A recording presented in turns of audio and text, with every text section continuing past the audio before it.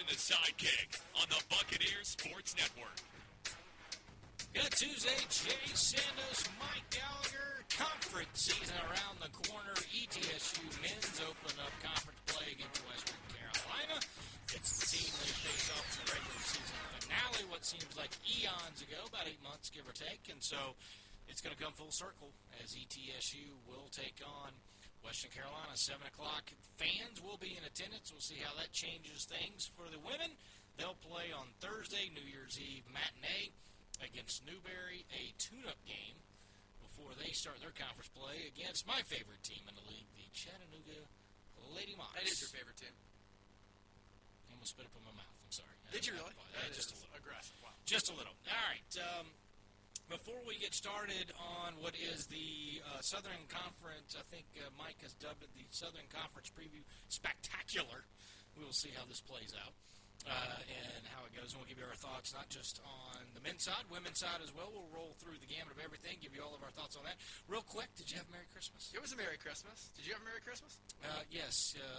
Did you chase your meal with 2 more subs? Well, let me tell you how I felt bad. My wife bought me a belt, and apparently she did not get the memo that you buy like a size up belt, and so she got me the exact size of what I wear, and I do like suck in tremendously to get like the only notch that would work in, and just looked at her and I yelled, "This is not a good look for me.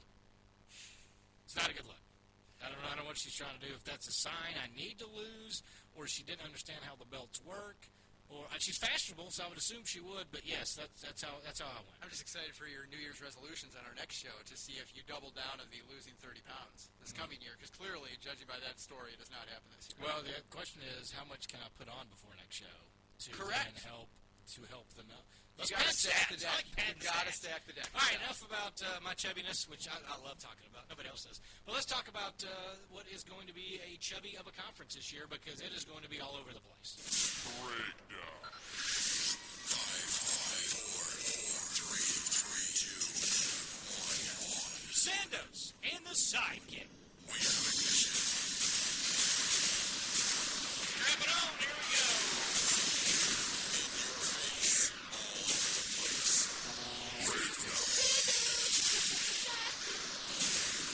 My face just got blown off. That was intense. Okay, I'm so glad you kept that, by the way. do you want me to start with my preseason men's basketball conference poll, so you can rip me, shred me, destroy me, make fun of me, all the above? Because you didn't actually fill out a poll, so I don't have the chance. No. I filled out a poll. Oh, you did? You just didn't Did I submit my poll? It's filling out is not the question. It's submitting your poll. Do you remember yours?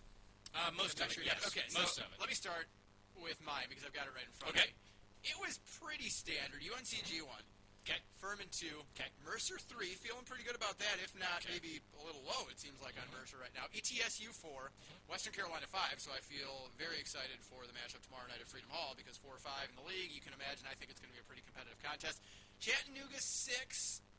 Looking way better than what probably people had out there. Wofford 7, where they finished the regular season last year.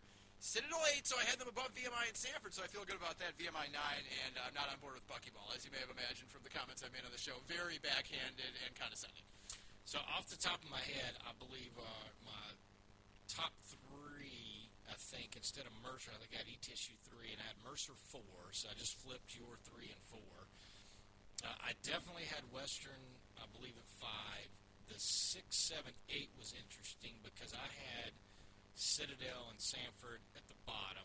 I had VMI at 8. And so I want to say, more than likely, I put Chattanooga at 7. Just honestly, Surprised they were that high. no particular reason there. And then Wofford 6. So that was so.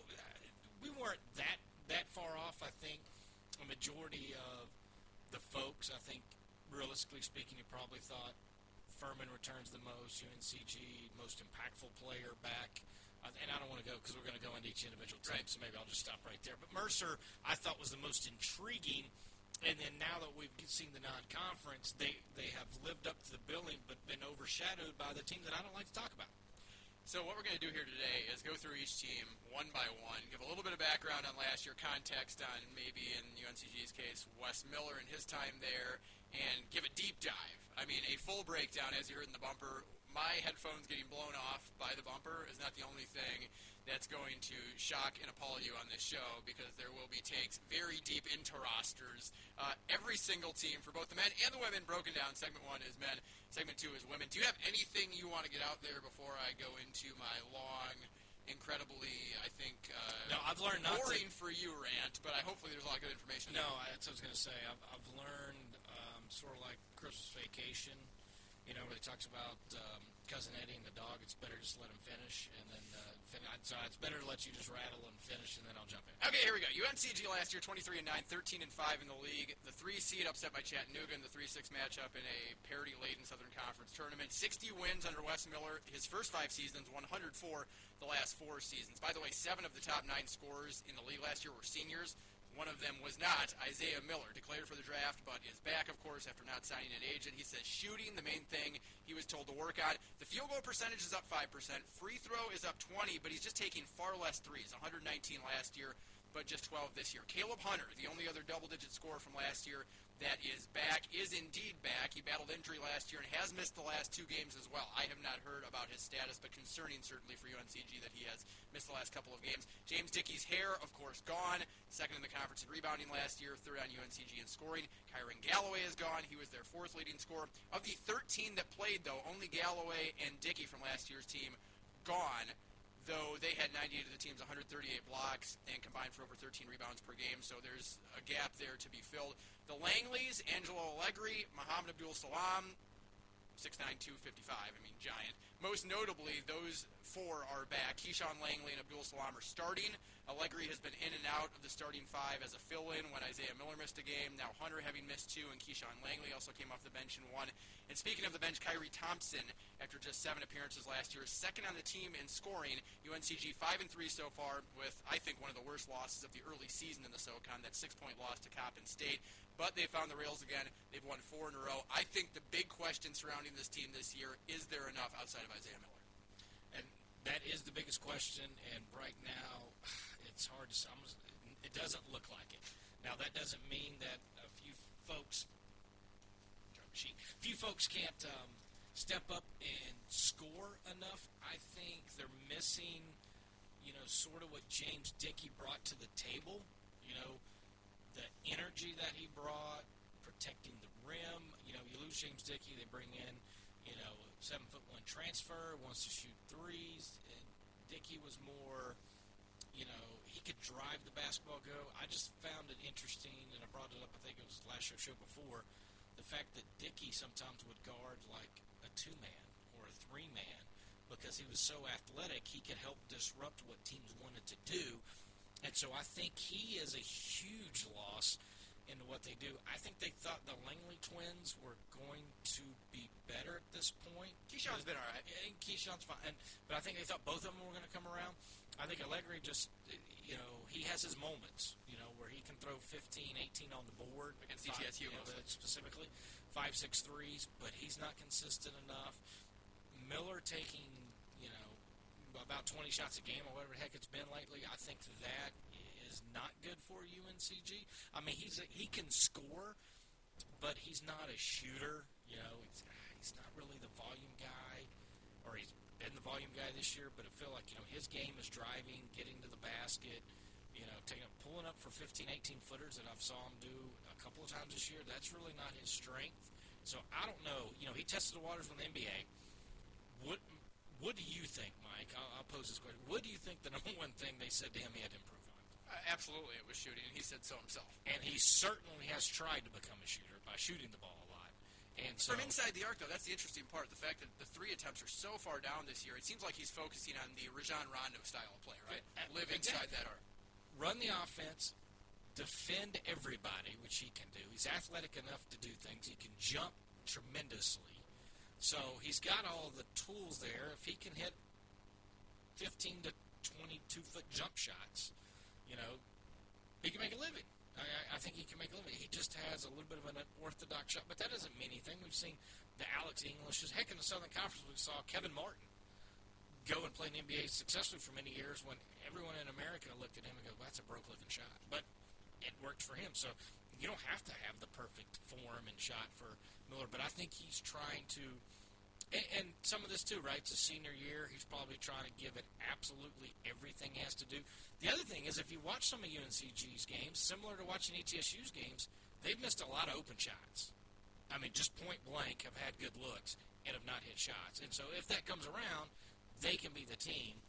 Right now, it looks like it's the Millers versus everybody else.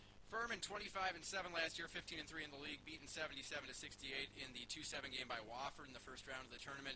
Still the last team to technically make the NCAAs out of the SoCon. Made the CIT in 2016-17, no postseason in 2018 after losing to ETSU in the SoCon semis. 5 of their top 6 scorers are back. The only one that isn't is their top scorer, Jordan Lyons. The second year in a row they returned a ton, but not their top guy, of course Matt Rafferty 2 years ago. Every player that started a game is back except Lyons. Noah Gurley was second on the team in blocks and points, third in rebounds. Clay Mounts, third leading scorer and top rebounder. Mike Bothwell scored 11 a night in just 24 minutes per game and was second on the team in steals. Alex Hunter led the team in assists. Jalen Slauson led the team in blocks and was second in rebounding. Last season, they struggled to clear the boards without Rafferty and had 40 less blocks. Slauson and Gurley trying to hold down the paint this year for the Paladins, who have fielded the same starting 5 every game this year. That's big, right? They've been healthy. And it's the 5 we named: Gurley, Mounts, Bothwell, Hunter, and Slauson. 6'9" Garrett Hayne has added some depth down low. He's made 22 of his 28 shots this season. I'm just not sure we know anything about them yet. They've got the 3 9-1 wins and blowouts of USC Upstate, South Carolina State, and College of Charleston. Losses to Cincinnati and Alabama. The one you could look at with concern is that loss to Winthrop by 16. Mounts was scoreless. They were minus 12 in the paint, minus 25 off the bench, and turned it over 23 times. They've lost to who they're supposed to lose to, maybe with the exception of Winthrop. I think they were 3.5-point favorites, lost by 16. Well, even if they lost by 3 or 4, you'd be like, oh, okay. Sure. You know, Winthrop. 16, you're kind of like, that's tough. Yeah, there's a lot of hate in that rivalry there. And Winthrop really made it stick. Yes, and Furman tried to pour it on Winthrop, I think, last year at home. I think Winthrop did the same thing for whatever reason. I don't know if it's school hate. I don't know if it's coach hate. You know, sometimes head coaches don't get along and want to really stick it to the other guy. I don't know, but there seems to be some legitimate, very what's my disdain for one another. And so, but here's Furman's problem. It is going to be Furman's problem. It's always been Furman's problem. It's why they have trouble winning 3 games in Asheville. Depth. Their top 5 guys are always their top 5 guys, and that's fine, but their bench play is non-existent and has never been existent. And you can go back to the Nico Medvedev days. Medvedev. Yep. You can go to Nico's days. You can go to Richie right now, currently running the show, Bob Richie, and there's no depth. And if something happens, a la Clay Mounts fouls out with 8.5 minutes to go against Alabama, that game took a turn for the worse. Clay Mounts, unfortunately, is either in foul trouble or whatever happened and went through him. He doesn't score. Again, they're in trouble. They have no depth. It's been the one thing that has struggled. It's the one thing Coach Forbes has talked about when he was here, about when we'd ask about Furman making a run. He's like, I don't think they can because they don't have enough depth. Wofford does. UNCG normally does. Certainly ETSU has. You could look at some other teams, but they usually lose in the tournament in the semis before they even get there, because it just seems like back-to-back days with all the talent they had.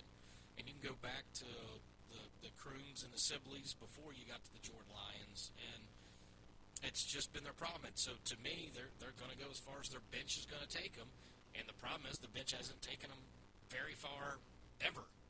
And so, can they get a 6th guy to help? Maybe, but they never have help from 7, 8, and 9. I mean, it's literally their starting 5 generally always averages double figures.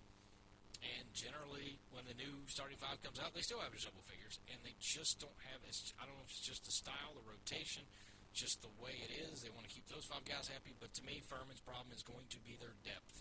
It's going to kill them. It is incredible. Mounts had 21 points in the 16 minutes he played against Alabama. But like you said, he fouls out and the game totally turns. Furman was up 10 at the half and ends up losing by 3. If there's one encouraging thing about their losses, obviously the Winthrop one, you look and your eyes kind of pop out of your head because SoCon versus Big South, you're Furman, you want to take that stride. That's a game that you win. But you do lose a couple of tight games at least to, I guess you'd say, Super 6 teams, because obviously Cincinnati not in the quote-unquote Power 5, but Cincinnati by 5, Alabama by 3. There's something positive to be taken away there, yes? No, I agree. And I think, teams can still have a one-off day. Furman particularly has games where we've seen them beat teams they shouldn't by 30, and we've seen them lose by 30 to teams that they shouldn't. And so ETSU's actually been on both ends of that spectrum. They've beaten Furman by that many and been beat by Furman by that many. So I think it's a depth issue. I think it's always been that since the Bucks have rejoined the SoCon. And I think it will continue to be a depth issue. That's how far they'll go. By the way, I'm going in order of the coaches poll, I think. I think it's the coaches poll. UNCG Furman. ETSU, 30-4 last year, 16-2 in the SoCon. We know. We talk about them so much. SoCon regular and postseason champions. 12 NCAA qualifications in their time as a program. 24-plus wins every year since Jason Shea has been in Johnson City. We bring up the stat, I think, maybe too much on my part. Top 8 scorers are gone. Top 4 rebounders. Top 6 in assists, all gone. Only players returning that played last year, Vonnie Patterson, Charlie Weber, walk-on Jordan Coffin, Damari Monsanto, and Ladarius Brewer, the 2 others, but they didn't play. They were having to sit out. 11 total newcomers, including Sorrell Smith from Maryland, David Sloan from Kansas State, Ladarius Brewer's brother Ty from southeastern Louisiana, Silas Hideki from Northern Kentucky. All in all, 6 transfers, 5 true freshmen. Jason Shea, new head coach, 4-4 with a couple of non-D1 wins and close losses to Austin Peay and UAB. For me, the question on ETSU, as we've discussed, and I'm only really bringing it up in this much depth because if someone's tuning in for the first time around the Southern Conference that wants to be more involved with the league and pay attention to everyone that is not their team, then they're hearing this for the first time. But to me, the question is, can they gel in time? Because the talent is there. The chemistry may not be unless they're able to put it together quickly. I think scoring, and it shows because the trust factor, knowing where people are going to be running the offense, I think it's amazing what those guys have been able to do defensively, but playing as a team, playing as one compared to the team that pretty much was all intact from the previous year. And you can see this when you get 2 years with guys together in a core or more, as Furman is, for an example, then you can put some of this together. And for ETSU, they've always been able to piecemeal and get stronger as the season goes. Well, this is the time they generally start to get stronger. Will they get stronger? They can't get stronger until the ball goes in the hole. I mean, they've got to figure out how to finish better from 2 and around the charge circle, the 2-foot, 4-foot area. Got to be able to score from there. They got to be able to hit more free throws. Certainly have to find more people that can shoot from the outside. And I think they're not taking advantage of some of their athleticism. I think they could get to the rim more. I think they could do more. Again, I think it's just a bunch of guys that are figuring out how to play with one another. If this team stays intact, and the way college basketball is, I have no real reason to believe everyone stays because it just doesn't happen anymore. But if most of this team stays, I'll be curious to see that leap next year. Now, nobody cares about next year because we're in the middle of this year. So the question is, can they get things together offensively? So far, they've been able to do it. Defensively, it's crazy. They're still allowing 62 points per contest so far. The defense is probably going to keep them in most games. Now, there are some teams that can put 80 on the board with ease, Furman being one of them. I think Mercer's another one that you're going to talk about probably next that can throw a bunch on the board. I think Wofford's another team that could score. Then you get into teams that want to get up and down, and Samford and Citadel and such like that kind of have the fake 90. Yes, they score 90, but my goodness, they're giving up 92. So there'll be some things there. But I think defensively, TSU will be able to stay in it. The problem is if they give up 70, 75, will they be able to score enough? And so I think that's the shocking part for Coach Shea and his squad is no continuity still on offense. And when there is a little bit of continuity, they're not being able to score. And I don't want to underscore this factor, the crowd. I think ETSU's always, and biased or not, I've been going to these arenas for a long time. When Mercer gets rocking and rolling, they can put a crowd in there. Wofford's another one. Furman's another one. Those 4 schools are going to feel it. Greensboro started to build something, and you're starting to see more people. How will it affect with North Carolina being one of the strictest states for not letting people come to games and stuff? It'd be interesting to see. But that was one thing that really helped a couple of those upper echelon teams were crowd, and I think ETSU was right up there with teams that were enjoying the crowds and helping it become an environment to help win. Now they're having to manufacture it. Mercer projected 4th in the coaches poll this year, 17 and 15 last year, 11 and 7 in the league. I think surprised some people last year. Projected 8th in the conference, finished 4th. Were beaten by 5 seed Western Carolina by 14 in the first round of the tournament. Good first year under Greg Gary. Looks like they may be another surprise this year, taking that big leap to the top of the conference. Of course, Georgi Dimitrievich is gone. He was really a role player his first season in Macon, but blew up and led the team in scoring, assists, and steals last year.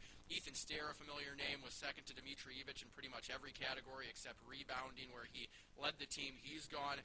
But to offset those losses, Ross Cummings, this is huge to get him back, led the team in scoring during the 2018-19 season. Injury sidelined him for all but 6 games last year. He's leading the team in scoring again this year, 15 per game. Uncle Greg has Jeff Gary again this year, who got a late waiver coming over from UNCW and started 20 of 22 games he appeared in last season. He's leading the team in minutes and is second in assists and three-point shooting this year. Your guy, your favorite name in the league, one of your favorite players in the league that is not an ETSU Buccaneer, Magic Bender, is back, second on the team in rebounds and led the team in blocks last season.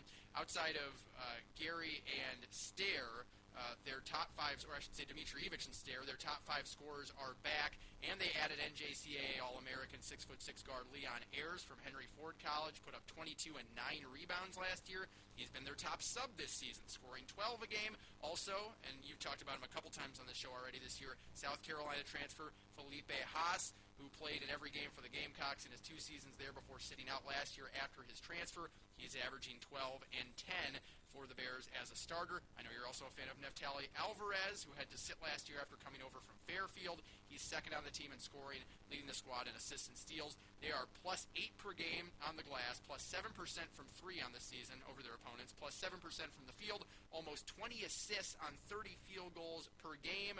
What do you like most about this team? Because right now there is a lot to like. Balance. It's unbelievable when you watch them play. Inside game is there. They got, you're looking at Magic Bender's 40 of 60, 67%. He's also, now, he's not a great free throw shooter, but he's shooting 60% from the line. Got 17 blocks. He's protecting the rim. He's doing what a, near 7-footer should be doing. They have 3 guys with 30 assists or more. They've got 3 guys with 15 or more made threes. By the way, all those guys are shooting over 40% from 3. And then just anytime they need a bucket, there's just so many weapons. It's interesting to see how quick that Greg Gary was able to get in and sort of change some things last year with having his hands tied a little bit with Ross Cummings being injured. I was like 10 games in, 7 games in, whatever it was, being out for the year. Never got into conference play. You mentioned the 2 transfers that set out. Then he added a JUCO transfer. The balance of this team is impressive, and they know exactly what to do with the basketball. They find the hot hand. If it's Bender inside, they feed the big fella. Haas is a guy that can play inside or outside. Alvarez is the point that really moves it around. And then Cummings does what he does. You give him a clean look, he's going to be able to knock it down. Jeff Gary knows what he is. He's a three-point shooter. He knocks down his shots. So the balanced attack that they have with 5 guys averaging 12 to 15 points, truly spreading the wealth. But the assist number that you read, the way that they can rebound, and then just the pure what ETSU can't do right now, put the ball in the hole. It doesn't matter where it's at right now. They're clinical on offense. They score. If I had to pick right this second going into league play, I think they would be my favorite just because they have so much right now, more firepower, and they have depth. Furman would be right there next, I think, even just because I think those 2 teams could outscore UNCG right now. But I think because of Mercer's depth, I think I would slightly put them ahead. So there's a lot to like about Greg Gary and what he's built at Mercer very quickly. 84 points a game for Mercer. You talked about the shooters. Cummings is 24 of 53 from outside, 45%. Then Gary, 15 of 37 for 40%. But then Haas, the big man, 16 of 38 for 42%. So this team is going to put up some numbers this year. There's no question. Wofford projected 5th in the preseason coaches poll, 19 and 16, 8 and 10 in the SoCon last year. Lost their last 7 regular season games before winning 3 postseason games. Or I should say 2 postseason games. No, it was 3 because they were the 7th seed, so they had to win the 7-10 too. Then, of course, lost to ETSU in the SoCon title game. First losing season in the SoCon regular season since the 2012-13 campaign. Team actually plays Mercer tonight. First game of the Southern Conference basketball slate. ESPNU. That's why that game was moved. It was originally Wednesday. Now the season tips off one day earlier for the SoCon, ESPNU tonight. Their top two scorers and leading rebounder are gone. Of course, Nathan Hoover, whose field goal and three-point numbers dipped double digits as the number one guy last year. I'm not sure he necessarily lived up to what they needed him to do. The other guy, Chavez Goodwin, top scorer who transferred to USC. So Hoover, number one, Goodwin, number two, both gone. Storm Murphy is back. His percentages only dipped slightly with an increased role last year, and he's looked really good so far this year as their top dog for the Terriers, averaging almost 18 points per game. Messiah Jones was all-freshman team last year. He's shooting 61% this season from the field. Trey Hollowell and Ryan Larson, who started 29 of the 35 games last year, that being Larson, also back. Hollowell is second on the team in scoring. Larson missed the first three games of the season, but he's back. B.J. Mack, the exact same size as Cam Jackson, 6'8", 250, transfers in from South Florida. Definitely has helped to replace Chavez Goodwin, but he did miss the Texas A&M game. Will be interesting to see if he plays tonight. 7'1", David Applegren came over from Laramie County Community College. Not seeing as much time, but an inside body that is huge, obviously, if they need it. And while Wofford was missing Mack against Texas A&M, Max Klesmit, a freshman from up in the Northwoods, near where I was from, Neenah, Wisconsin, goes for 14 in his collegiate debut. So a couple of close losses to South Florida and Richmond this year. Do you think this Wofford team is more the one we saw in the SoCon tournament last year or more the one we saw in the regular season? Their roster's still a bit in flux. I would say right now the regular season, Wofford. First of all, Storm Murphy continues to his maturation progress and what type of player he's become. Honestly, never saw coming, and it is unbelievable how he manages the game and can take over the game, but do it quietly where you're not real sure, and then you check a stat sheet and you're going, holy cow, Storm Murphy killed us. The one I thought would take a bigger jump up, and he has somewhat, is Messiah Jones. Now, against ETSU last year, he had 24 and 28 points in a couple of games, and I don't remember what he did in the championship game, but two regular season games, he just went bonkers. And it was amazing. He was a matchup nightmare for ETSU, so I was kind of curious how he would continue to go. I think Goodwin leaving was a killer. I think if Goodwin came back, they would have been ranked much higher. They would have had things going. Now, it's not to say that, B.J. Mack and some of these guys aren't starting to come together, but I really feel like they got a lot of work to do. I think Wofford is a just like I think, honestly, TSU is right now, middle-of-the-pack SoCon team. I think Wofford is a middle-of-the-pack SoCon team that could get better. I think, a guy I thought that would really, really grow as he came into his own was Ron Larson, and he just hasn't. Now, he does all the things, the dirty work, the dive after loose balls, to take the charges, to do things. I really thought scoring-wise, at this point in his career, he would be able, but, it's just not him, and that's fine. It's not a knock on Ron Larson. He plays hard. He does a lot of energy things that you really wouldn't know to keep his team up and going, and you need that. But I think this team is going to go as far as Storm Murphy can go, and in a league that guards can dominate, that's a good thing, And so I think you just need to see more out of a few guys. I think Trey Hollowell, is shooting the ball nicely at 35% from three. I think if he can continue to score, I think they can get some of the big guys worked in. Wofford could be a problem. The one thing about Wofford, they're tough, and you get in the Southern Conference tournament. We've talked about this before, but the whistles, you get higher caliber referees. They call the game looser. It's a little more physical. Well, who does that favor? A team like Wofford. And so I think they'll make a run in the tournament again.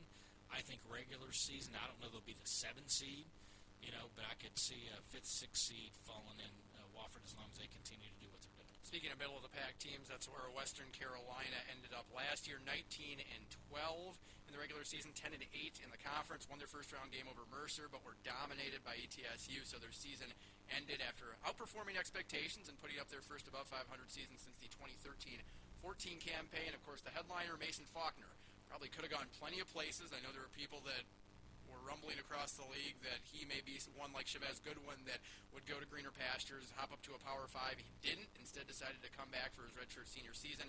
Averaged 17, 6, and 6 last year. Sharpshooter Ano Stager and big man in the middle Carlos Dotson both gone. But Matt Halverson, he can really shoot it. Their 4th leading scorer last year. He's back and on the verge of a career year. Cameron Gibson's season was shortened by injury. He's back and will likely be a starter when he is from the injury, but I don't believe he's played yet this year. He is not. That injury was against ETSU in the early minutes and was ugly. I think in that February 29th game, is that right, or was that the game before? It was the first game. So it was the first game. The January 18th. Yeah, it was early in the season, and it was a couple minutes in. That was the game where Jerome Rodriguez and Carlos Dotson didn't play, and then Gibson went down. But the previous year, his freshman year, he had dominated the Bucks. He had 2 20-point affairs. Yeah, and he scored 9 per game last year. So timetable-wise, if that's a torn ACL, and I don't know. I don't have official word from any doctors or anything. If it's multiple ligaments, that could keep him out the whole year. If it's an ACL, you'd think he'd probably be on the verge of return, looking at that 9 to 12-month timetable. But as of right now, has not played. Travion McCray, Tyler Harris, Marcus Thomas, Xavier Cork, all back. McCray, Cork, and Harris are starting with Faulkner and Halverson. Of the 11 that appeared in at least 15 games, only Stager, Dotson, and the seldom-used Adam Sled are gone. Matt Halverson's brother Brad is now there, too. But outside of lineage, the bigger addition appears to be Presbyterian transfer Corey Hightower, who averaged 13 points and 6 rebounds per game. Honorable mention All-Big South last year. Got the blanket waiver and made his debut against College of Charleston and scored 17 points to go with 7 rebounds. That's someone I would expect to play tomorrow night, and judging by what he's been able to do at Presbyterian and in his first game with Western, someone that we would need to watch for. With Halverson having his best year, you've got Sincere McMahon and Tyler Harris, good shooters outside as well, plus the combo of Faulkner, Hightower, Xavier Cork, and Travion McCray all averaging double figures. Do you think this offense could carry this team despite them not showing much interest on the defensive side? Absolutely. Getting Hightower, and I talked a little bit with Brooks Savage before he left to go to Wake Forest. He has some ties to Presbyterian, and had talked about this kid and was heard maybe he's trying to move on to greener pastures, get out of Clinton, South Carolina, and he did. He moves up a little further west and a little further up the mountain to Cullowhee, but I think that's a huge addition. You get Gibson back, and, man, you join a long list of some firepower. And, and they do it a bunch of different ways. Faulkner is a triple-double waiting to happen, and he's more of the driver. He can shoot some threes, okay, but he's more of the driver, get to the rim, stress the defense. Last year, he really did a nice job to dump the ball off to Dotson. This year, it looks like Cork's been the recipient of most of those. Travion McCray is a guy that they put on the ball, sometimes put Faulkner off the ball. That's a guy that can score double digits. Halverson's having his best shooting of his career. You've already mentioned that, but 43% from the outside, and he's taken 83 threes, so it's not like an insane amount, by the way. That's not a false 40%. Like his teammate Tyler Harris, who's the big fella, 6'9", likes to stand out and shoot threes as well, but he's taking 24 threes, and he's shooting. Halverson's averaging 9 a game taken. That's Antoine Walker territory. Yeah, and he was 7 of 9 in one game this year from out there, so he's certainly been able to fill it up. The one thing I like about Western's team so far this year is they've played 4 overtime games, and they are 4-0 in overtime. And I'm sure they would rather and a lot of those they've had big leads in and lost the leads, but still, besides the Tennessee Tech, they had the lead big, and they did the opposite Tennessee Tech. They were down pretty good and was able to come back and tie the game, and then hit an amazing game-winning shot in overtime, and it would have been to a winless Tennessee Tech team at the time. They haven't beat some of the names, but what they've really done is games that would have been peer or slightly favored, they have gutted wins out, and what that does for teams moving forward, I think, is tremendous. So let me hop in and ask you this then. Are you more encouraged, if you're Western Carolina, that you've won those 4 overtime games, or more disappointed that you've blown the leads against the teams that you have? Because those 4 overtime wins are against UNCA, Tennessee Tech, North Carolina, T College of Charleston, not exactly named schools at the mid-major level. I would assume any player just looks at the bottom line of the wins. Now, coaches may be a little disappointed, but Western's not had tremendous success. They had a run when they had the Big Three a few years ago.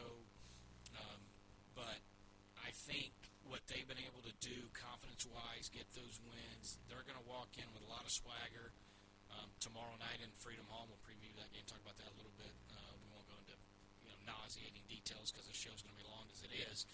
But we'll touch on it, we'll go. And certainly a lot of those West Carolina players had bad taste in their mouth of how Freedom Hall ended last year.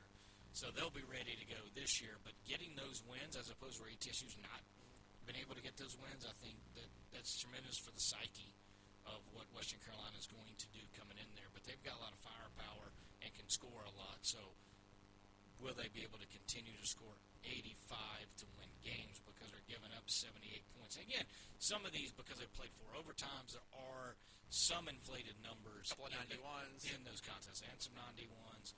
You know, the most legitimate team they probably squared off against was VCU, and it probably happened if most teams in the league would have played VCU, so that's no knock on what Western Carolina did there. The win at College of Charleston, and I know College of Charleston is down, and the SoCon has been feasting on their former rival, but I thought that was a huge win. You know, they should have beat Asheville, and they did. They should have beat Tennessee Tech at home. They should have beat North Carolina. Should have beat Troy, and they lost. Should have beat Troy, and they lost. They did beat Wilmington, which has been down. You know, probably looking at the last 3 road games, you know, they should have beat North Carolina A&T, took it overtime, but they did it. VCU was what it was, and then College of Charleston, a team that's probably had their number over all these years, to be able to pick up that win, I think, was big.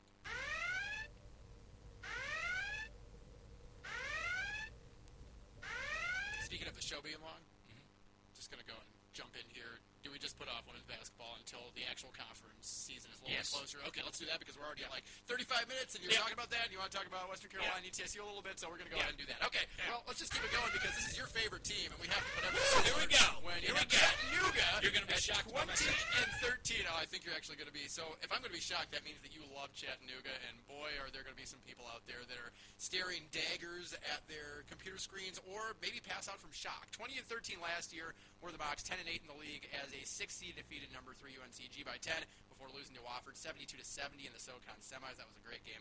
Most wins since the 2015-16 year for them last season when they went 29 and 6, made the NCAA tournament, lost by 25 to Indiana as the 14 seed. Of course, Power 5 transfer, one of our favorite people to make fun of on the show last year, Matt Ryan. He is gone. Ramon Vila decided to go pro. He had one more year of eligibility.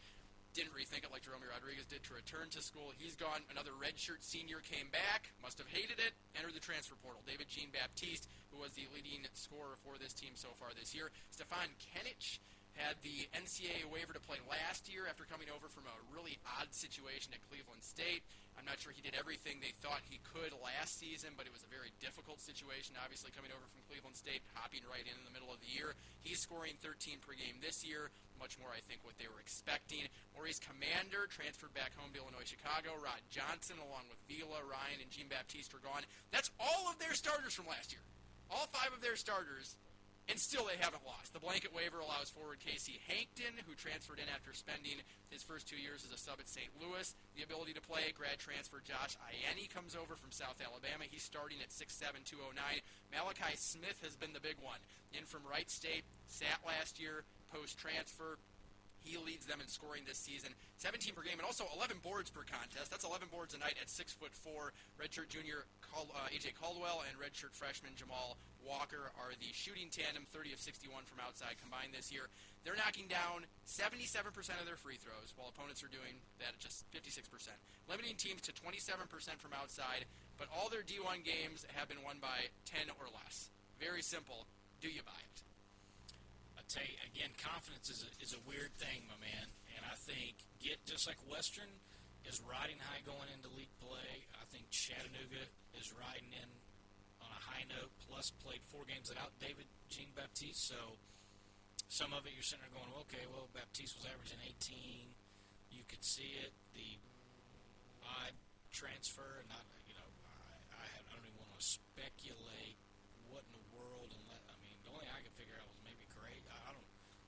Maybe it's going to be weird and eligible when they had tried to beat it. I don't know. I have no idea because unless it was a weird blow-up with Coach Lamont Paris, I cannot imagine why David Jean-Baptiste, spent his 4+ years at that point there to go. But the most impressive player on that roster, and watching a couple of their games, including the Tennessee State come from behind win, is Malachi Smith. He is playing on a level, player of the year type level, and shows it. I mean, he is a confident guy, can go to the rim. He scores on all 3 levels. He doesn't shoot a lot of threes, but they needed a 3 in that game, and he knocked down a 3, plays defense, rebounds, shoots free throws, not afraid to pass the ball, leads the team in steals. I mean, doing a little bit of everything. I think the truth is, out of all the guys besides Jean Baptiste, who was with the team.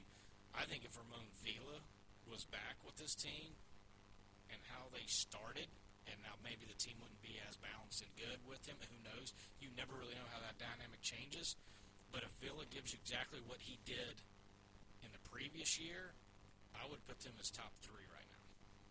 That's my hot Chattanooga take, but he's not there. Right. I still think them in Western Carolina, middle of the pack until they get in the meat of the season and can win some of the league games as it gets going. That being said, I think they go into those 2 teams, maybe Mercer, those 3 go into league play feeling the best about themselves over everybody else. Furman's got some question marks, especially with the loss, we've talked about with the win through. UNCG and ETSU have to look in the mirror and figure out how in the world they're going to score the ball. I think, how are they going to be able to score? Wofford's kind of like, hey, we've not really beaten anybody, but we beat who we should beat. What's our team looking like? To me, I think those 3 teams, Mercer and Chattanooga and Western right now are riding high, and we'll see if the confidence of all of that can carry them through. Because if they both pick up a couple wins early, especially if Chad opens up the year with a win at Furman, win at home against Furman, and Western comes to ETSU and beats them, and then Mercer handles Wofford at home, which seems to be the likeliest of the scenarios, then I think those teams are going to be awfully tough the rest of the year. Sanford was projected 8th in the league, 10-23, 4-14 last year, lost 11 in a row in the middle of the conference season, and were smacked by VMI in the 8-9 play-in game, spelling the end of your favorite head coach in the Southern Conference, Scott Padgett. His tenure in Birmingham done. Fired after a 34-74 conference record over 6 years as the head coach of the Bulldogs. Criminal that Josh Sharkey never played a meaningful game at Sanford. The league's leading scorer gone. Add that to Robert Allen leaving for Ole Miss, their second leading scorer and rebounder, and the graduation of Brandon Austin. Their top 3 scorers departed, leaving only Jalen Dupree, the redshirt senior post, back amongst double-digit scorers last year, who just made his season debut, matter of fact, against Bellahaven before break. Defense was their big problem last year. Gave up 85 a game during conference play, leaving some to ask if the team had quit on Padgett. New head coach Bucky Millen, or McMillan I should say, I'm not sure he cares much about defense. Formerly of Mountain Brook High School, they made the state finals 7 of his last 8 years there. They're scoring 88 per game, are the Bulldogs, giving up 78 so far. Of guys that played in the conference last year, during conference play, Dupree, Logan Dye, Brian Smith is all I was able to find. Smith only playing 2 minutes in all of league play. He's not playing much this year either. Dye, 14 minutes per game. They do get redshirt senior Myron Gordon back after he missed all of last season with an injury. He is leading the team in scoring. Dupree is 3rd. North Idaho College transfer Christian Guess sitting between those 2, averaging 15 points and 10 rebounds a game. Freshman A.J. Staten McCray and redshirt sophomore Stanley Henderson, who missed his first 2 college seasons with injuries, are getting lots of starts. Florida Atlantic transfer Richardson Mitre is playing the point and starting. 10 players have started a game, and 13 players have played in 5 or more games and are averaging 6 or more minutes a game. Marcellus Vale has started 6 games and is playing 6 minutes per game. I am extremely confused by the personnel decisions from game to game. I'm also very confused by the results. Losses to Alabama A&M and Troy, but a win over Belmont and a close loss to Georgia. What do you make of Buckyball? Buckyball is going to be 94 feet of heat, if I could steal from Nolan Richardson. It is going to be press you from you get off the bus to when you get your water break to coming out to halftime to the end of the game. Matter of fact, they might not even let you get to the press conference post-game. They're going to press and press and press and press and press and press and press and press and press and press and press. So you get playing like that, and the problem is he probably doesn't have everybody in that he needs in. And to play that style, you have to at least have 10, if not 11, 12 guys that are willing to come out and play their role and play X number of minutes. That means they're going to, it's sort of like, what's the best description I can give it is like Sanford football. And maybe that's what they like. That Sanford leads the league and almost the nation every year in yards and in scoring, and it's flash, and it's there, and they never win anything. Or they share a championship don't really do anything in the playoffs. I think it's a lot like what they're seeing at one of your favorite coaches, Mike Leach at Mississippi State, right? Of course. They're going to go in there, and they're going to run, they're going to fun, they're going to go, and they're going to beat people, and they're going to win games. They're going to win some games big, and then they're not going to score and get blanked by somebody. You look at these results, it's the same thing. they were able to push Belmont, get them out of the game. They get 96 on the board. They're going to win. Then Alabama A&M. A&M? Yikes. It's about a wow. So, you got a head-scratcher. Then they had Georgia on the ropes. And in fairness, a lot of teams that have SEC schools on the ropes last few minutes, a whistle here, there, doesn't go your way. And Especially the SoCon this year, it seems like. Absolutely. And, But then Troy. There's a couple Yikes. and Troy's not, again, and then they squeak one with Kennesaw State, who's not particularly great, but they win.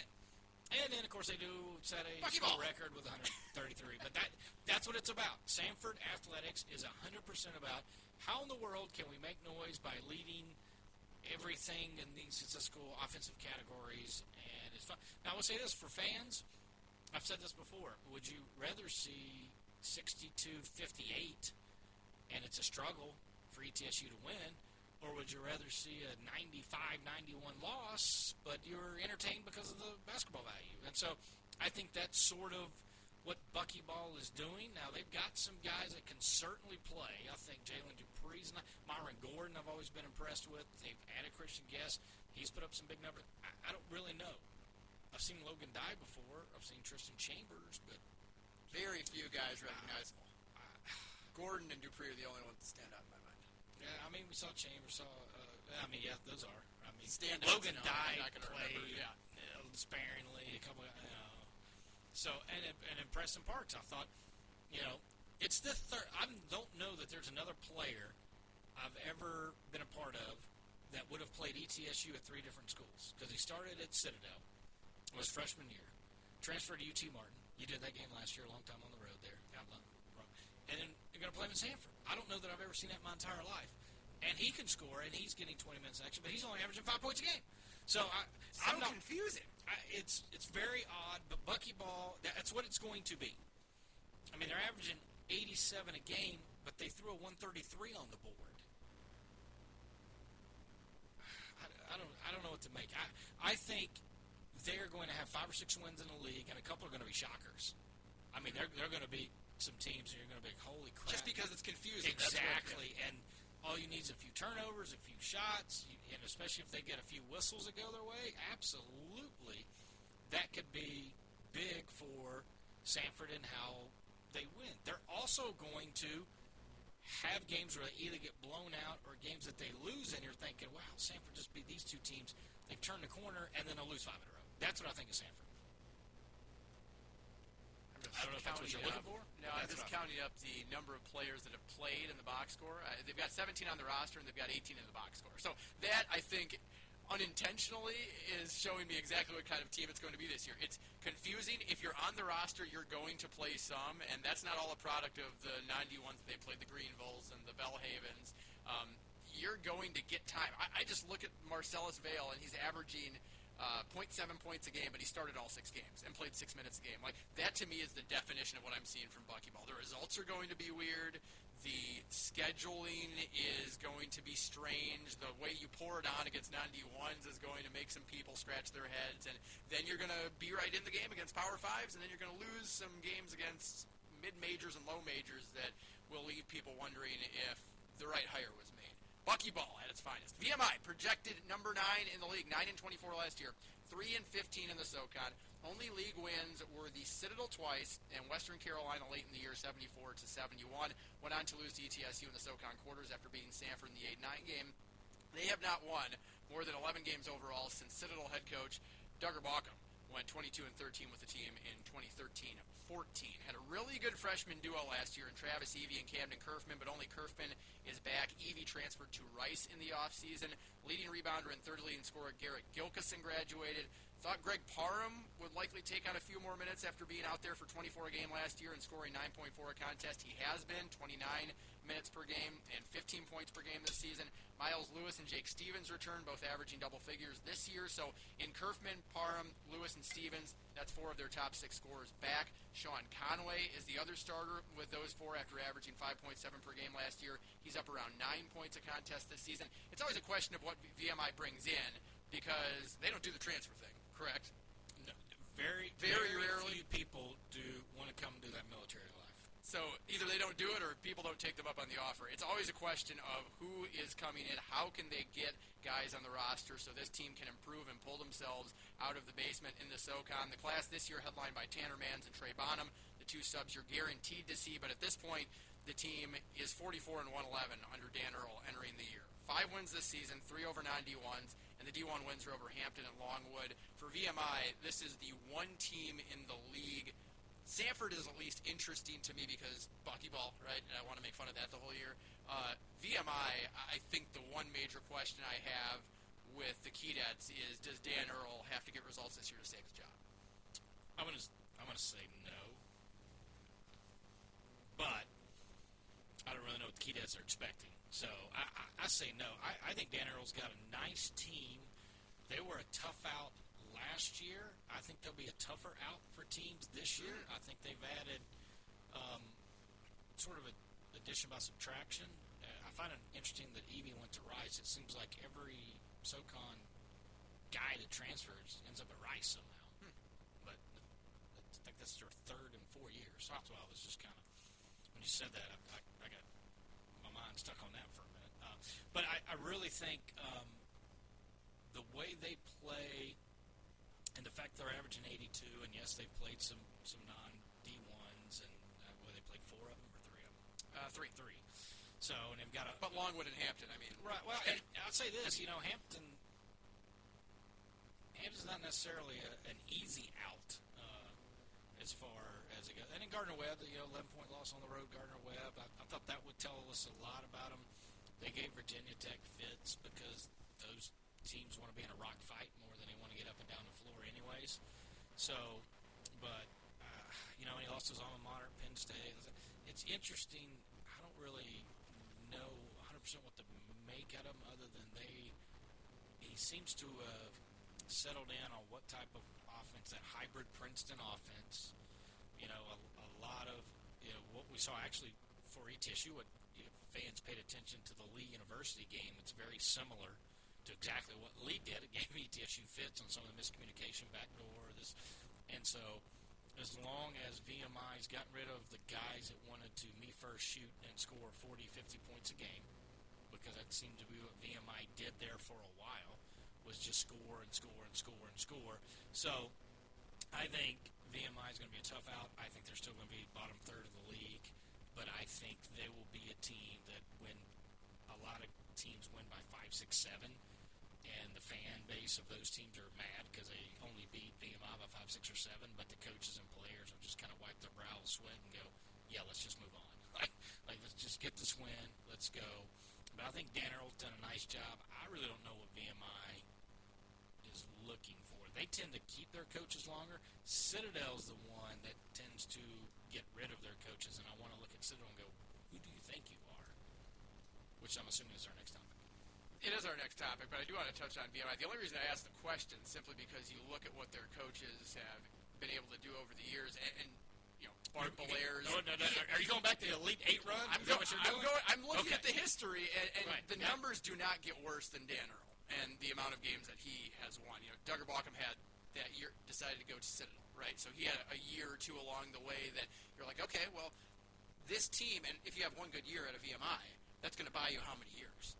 5, 6, 7 more years, right? Absolutely. Dan Earl hasn't had that year, and we are now, 6 years in? I think this will be year number 6. So it seems like the clock, even for a school that doesn't necessarily hold their basketball program to the same standard that one that wants to go to the NCAA tournament would, right? Like a UNCG, a Furman, and ETSU, the standard isn't the same, but you still have to have a standard. And it seems like Dan Earl is towing the line very carefully of what that standard is and not falling below it. Okay, Citadel has already won more games than they did all of last year. 6-24 last season, and speaking of stats that I beat like a dead horse, 0-18 in the Southern Conference. First winless SoCon season for any team since Davidson went 0-10 in the 1959-60 season. Duggar Bauckham, 51-106, 16-74 in the SoCon in his time there. College Hoops Insider once called him one of the best-kept secrets in the college coaching country.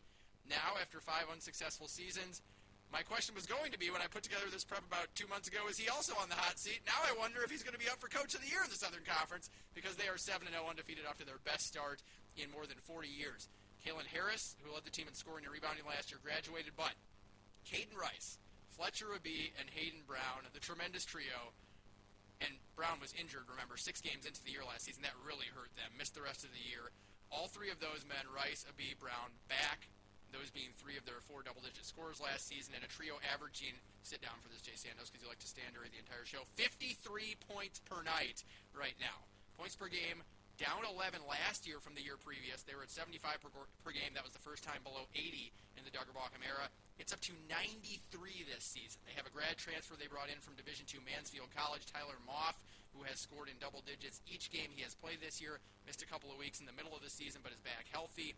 In the middle of the non-conference season, he's back healthy. And they also added 3 freshmen, the big one being Brent Davis, who has hit 8 of his 11 threes. He should shoot it more from out there.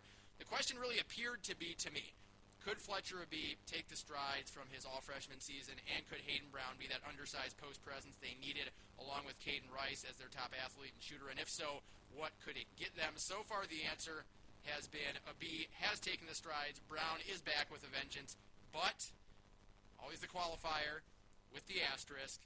They played 4 91s, and their other wins are North Carolina A&T, Longwood, and Presbyterian. Are they a true product of their talent, or are they a product of their schedule? I think the scheduling has helped out quite a bit. And, in fairness, I'm sure Longwood, North Carolina, A&T, and Presbyterian probably thought, hey, we're scheduling a win, and we need a win. And they didn't get it. So, good for Citadel, good for the league. But I think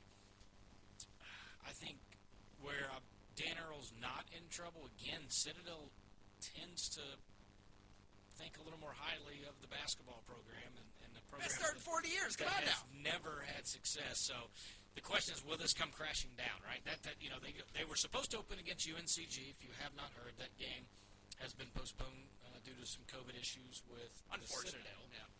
So we'll have to wait and see on that topic. And they get to stay undefeated longer. I mean, do you think that's the game plan, that Bauckham's going to not play a game the rest of the year, do the only undefeated at Citadel? No, I'm just kidding. He's not going to do that.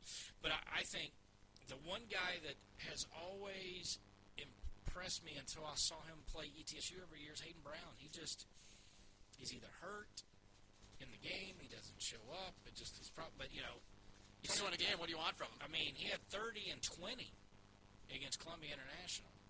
Now, I don't care who you played. To get 30 and 20 is impressive in any stage against anybody at any level. And Citadel is the one team that can get transfers, because if you're a grad transfer, you can live off post. You just take online classes. You don't have to do the whole military thing. So Citadel can get post-grad transfers. They've done it before, and it makes sense that's how they can do it. But Caden Rice, I think, is an impressive point guard that gives ETSU a little fits. Fletcher Abebe, I think ETSU's done a good job of keeping him in check. Against the rest of the league, Fletcher Abebe can get loose, and I think shooting just like Halverson at 45% with not as many attempts as Halverson, but Caden Rice has got 78 3-point attempts. He's shooting 42%. So the 1-2 punch from those guys from the outside, Hayden Brown around the rim, rebounding, being able to score, and he can shoot some threes as well, but they're all generally great free throw shooters, or have been in the past, and their style of offense is going to allow points to be had. Is it false points, just like I think buckyball's false points? Yes, I think Citadel will be able to knock off a team or two here or there, but I don't feel like they're going to be able to crawl out of the bottom third. I think VMI, Citadel, Sanford's still going to be there. I think all 3 of those teams aren't as easy outs as they've been in the past, and I'm still not sure about Citadel. I still think, and them and Sanford, I think Citadel's probably the easiest out of the 3 if I were to guess, but I'm just going to go with, I think Citadel right now, I think, is the bottom of the league, even though they're 7-0, and that sounds funny. And then I think Sanford is 9th, and I think VMI. And honestly, I could see Sanford being 8 for the simple reason, again, the style that they play, that they could snake out a few more wins than Citadel. I'm not going to change anything about my preseason poll. I like that Mercer I have 3rd. Still think UNCG and Furman are probably the class of the league, just going off of history, success. It's not going to be new to them. Now, Mercer's got a good thing going, right? No question. Chattanooga being 6, I like that right now. I think they're probably 8 or 9 wins. And Citadel being 8th. I think that they are going to make a pretty significant jump, for them at least.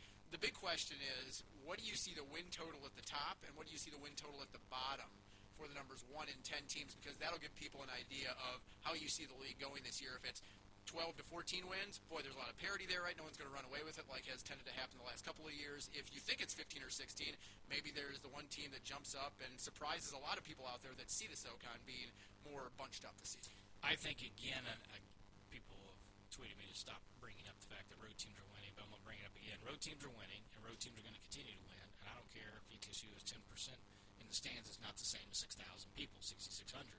It's the same everywhere. Road teams are going to win. There are going to be more road teams win this year, and I think that's going to jumble things up. I think 13-5 is probably going to win the league. If 18 games are played by everybody, and obviously it's still a big if, but if it is, I think 13-5 will be the number. It wouldn't shock me if 12-6. I do think there's probably going to be a couple teams tied in the standings, and we'll come down to a tiebreaker. I mean, I feel like at 13-5, 12-6, you're probably not going to have one team at that number.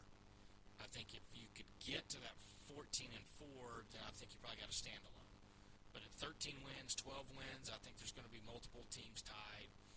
Even, if it's 12, it could be 3 teams tied, and see how the tiebreaker goes. But I think 13 will be the most that anybody has in a league. Before we take a quick break and come back and talk briefly about Western Carolina ETSU, I just want to say I am very saddened that UNCG Citadel is not being played tonight, because you were going to find out so much about Citadel and Chattanooga playing the 2 projected league winners in UNCG and Furman. I mean, nothing tests your mettle on day 1 of the season like that, and now we have to wait, obviously, on Citadel. Still going to see with Furman and Chattanooga, I think, and it's a 1 o'clock game, so that will be a new wrench thrown in there, the old weekday matinee. So I think that you're going to find out a lot about Chat. Furman, I mean, if they lose that game, I think that it's all bets are off, when it comes to where you expect Chat and Furman and the whole league to shake out, because those are 2 that are going to influence it a lot. But UNCG and Citadel was excited for. I think Western Carolina and ETSU, as we'll talk about, beautiful battle, like right in the middle of the conference, if I'm to project it right now. And Wofford and Mercer, I think, is going to be better than people think. I know you are thinking that Mercer's probably going to run away with it. I think that's going to be a tighter game than a lot are giving it credit for. VMI Sanford does nothing for me, obviously. It does nothing for you? I think it can tell a lot, too. I think because there's going to be 9, there's going to be 10. Fantastic. Well, that's fair. Okay. I can't argue that. All right, we'll take a break. We'll preview the game tomorrow night, ETSU, Western Carolina. For this time, I'm Santa Sidekick on the Buccaneer Sports Network. Over the last 70 years, Johnson City Power Board has had a few different looks, but we've remained the same trusted partner you rely on. Now, we've changed our name to Bright Ridge to match our vision, to deliver on our promise of great service you can count on, embracing common sense technology to strengthen the communities we serve. We're glad to be your public power provider. Bright Ridge, new name, renewed promise. Learn more at brightridge.com.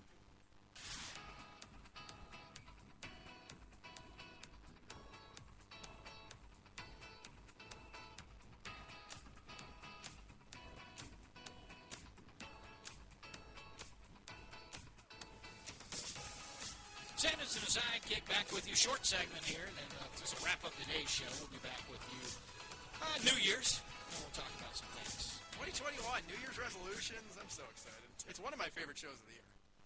I'm glad it's one of your favorite shows. If you went in with a greater confidence in your New Year's resolutions, I think that it would be one of your favorite shows, too, because you'd have the optimism that you're going to succeed. Got to get into the mental side of New Year's resolutions with you, Jason. Choose to succeed. That's right. Okay. Speak it into existence, baby. All right. So, West Carolina, obviously, 7 o'clock, 6:30 pregame show here on the Buccaneer Sports Network. Don't forget, there is a women's game on New Year's Eve. ETSU women will take on Newberry. 2 o'clock will be the tip time there. 1:30 pregame show. Mike Gallagher. This game, West Carolina, I think if you had to pick a couple storylines for each, I think for Western Carolina, I think is they're trying to prove that they're for real, that they've got some wins, they've got some confidence, they can score, and they won't pay back for the way things ended last year, I think. I think there's a bad taste in their mouth. I think you could tell some of their, not just their players, but their fans, everyone is fired up with the way that ended. I think the flip side, if you had to pick a couple quick things for ETSU, is can they figure out a way to score, number one, and then number two, how do they sort of regroup and play? There's going to be 10% crowd. Are they going to be able to use the 10% crowd and energy to try to do what they've done to teams in the past at home and home court advantage to will themselves to a win. But I think it's simply Western Carolina, I think, has proven they can hit shots. I think ETSU, if they can hold them under 70, I think ETSU wins. I don't think they'll hold them under 70. So can ETSU get to 75, 76, 77 points? And if they do so, then I think ETSU has a shot to win. But to me, this is almost a very simplistic way of looking at it. Is can ETSU shoot? And how mad is Western Carolina about last year and want to prove that they're for real this year because they still have people doubting them about their start this year? I'm one of those people, to be honest. I think it's a very talented roster with Faulkner, Hightower, and Halverson at the top. And again, that's assuming Corey Hightower is who we believe him to be. And he was all of that at Presbyterian, and now he comes over and starts brightly with 17-7 in his first game as a Catamount after the blanket waiver gives him eligibility. I think you're absolutely right. I think a low-scoring game is going to favor the Bucks, right? If Western can get the ball dropping from Tyler Harris and Sincere McMahon and Halverson, and it's one after another being flown in from outside, then it is big, big trouble for ETSU. I think Western could be 3-4 wins right now. You look at the overtime results. The fact that they have gotten the W's that they have and they're 7-2, you're absolutely right when you said last segment that the players are going to look at the wins. 7 wins for Western Carolina for a lot of seasons was fantastic if we're talking about a non-conference year. And heck, even if you're approaching, the conference year with 7 seasons or including the conference year in that was a lot of wins for Western Carolina. They are not that same team. They are, I believe that they think this, and I think Corey Hightower, judging by the fact that he came to Western Carolina, thinks this as well, that they are a team on the rise. They're led by someone that obviously knows the game of basketball, has been around it his entire life, comes from a long lineage of people that have had great success at the college basketball level. So if it's low scoring, the Bucks, it's their game to lose. But that is a big if because there are a lot of offensive weapons for the Catamounts. There's no reason for us to think that the Bucks cannot stop them, considering what they've done to almost every opponent that they've been across from this year. But league play is different, and there is that history there. And while Carlos Dotson's gone, and there's a couple of others that aren't back on this team, the majority of people that you're going to see, you're going to recognize, and they're going to remember what happened last season. So in terms of a simple breakdown, ETSU needs a big offensive day from Ladarius Brewer. I'll keep hammering that home. Damari Monsanto, he is undoubtedly, in my mind, becoming that second scorer and may even end up as the number 1 scorer on this team if you take out those first 3 games, of course, where he was just shaking the rust off after not having as much time as his teammates in the preseason. Need a big game from him. Silas Sadeke, Coach Shea, after the Alabama game, called him the anchor of the ETSU defense. And if you don't have him in, as you saw, Coach Shea said the freshman, the youth, got exposed. You need him in there. You need him out of foul trouble. You need to have his presence in the paint to be able to stabilize anything ETSU may be lacking defensively. So I'm 100% with you. It's a memory that I'm sure Western would love to forget. It won't be the same coming in here and getting revenge on a 600-person arena, considering last year was 6,000 packed to the gills, and it was the most incredible, I think, regular season victory maybe in ETSU history.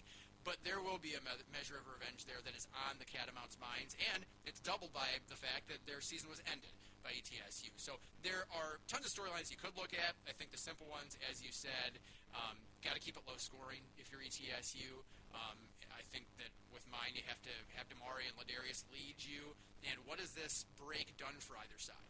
Right? I mean, it's always odd coming out of that Christmas holiday and the break of not being around the gym quite as much. What are you going to bring in your first game after that holiday period? It's kind of why I like ETSU women's basketball and what they do with scheduling.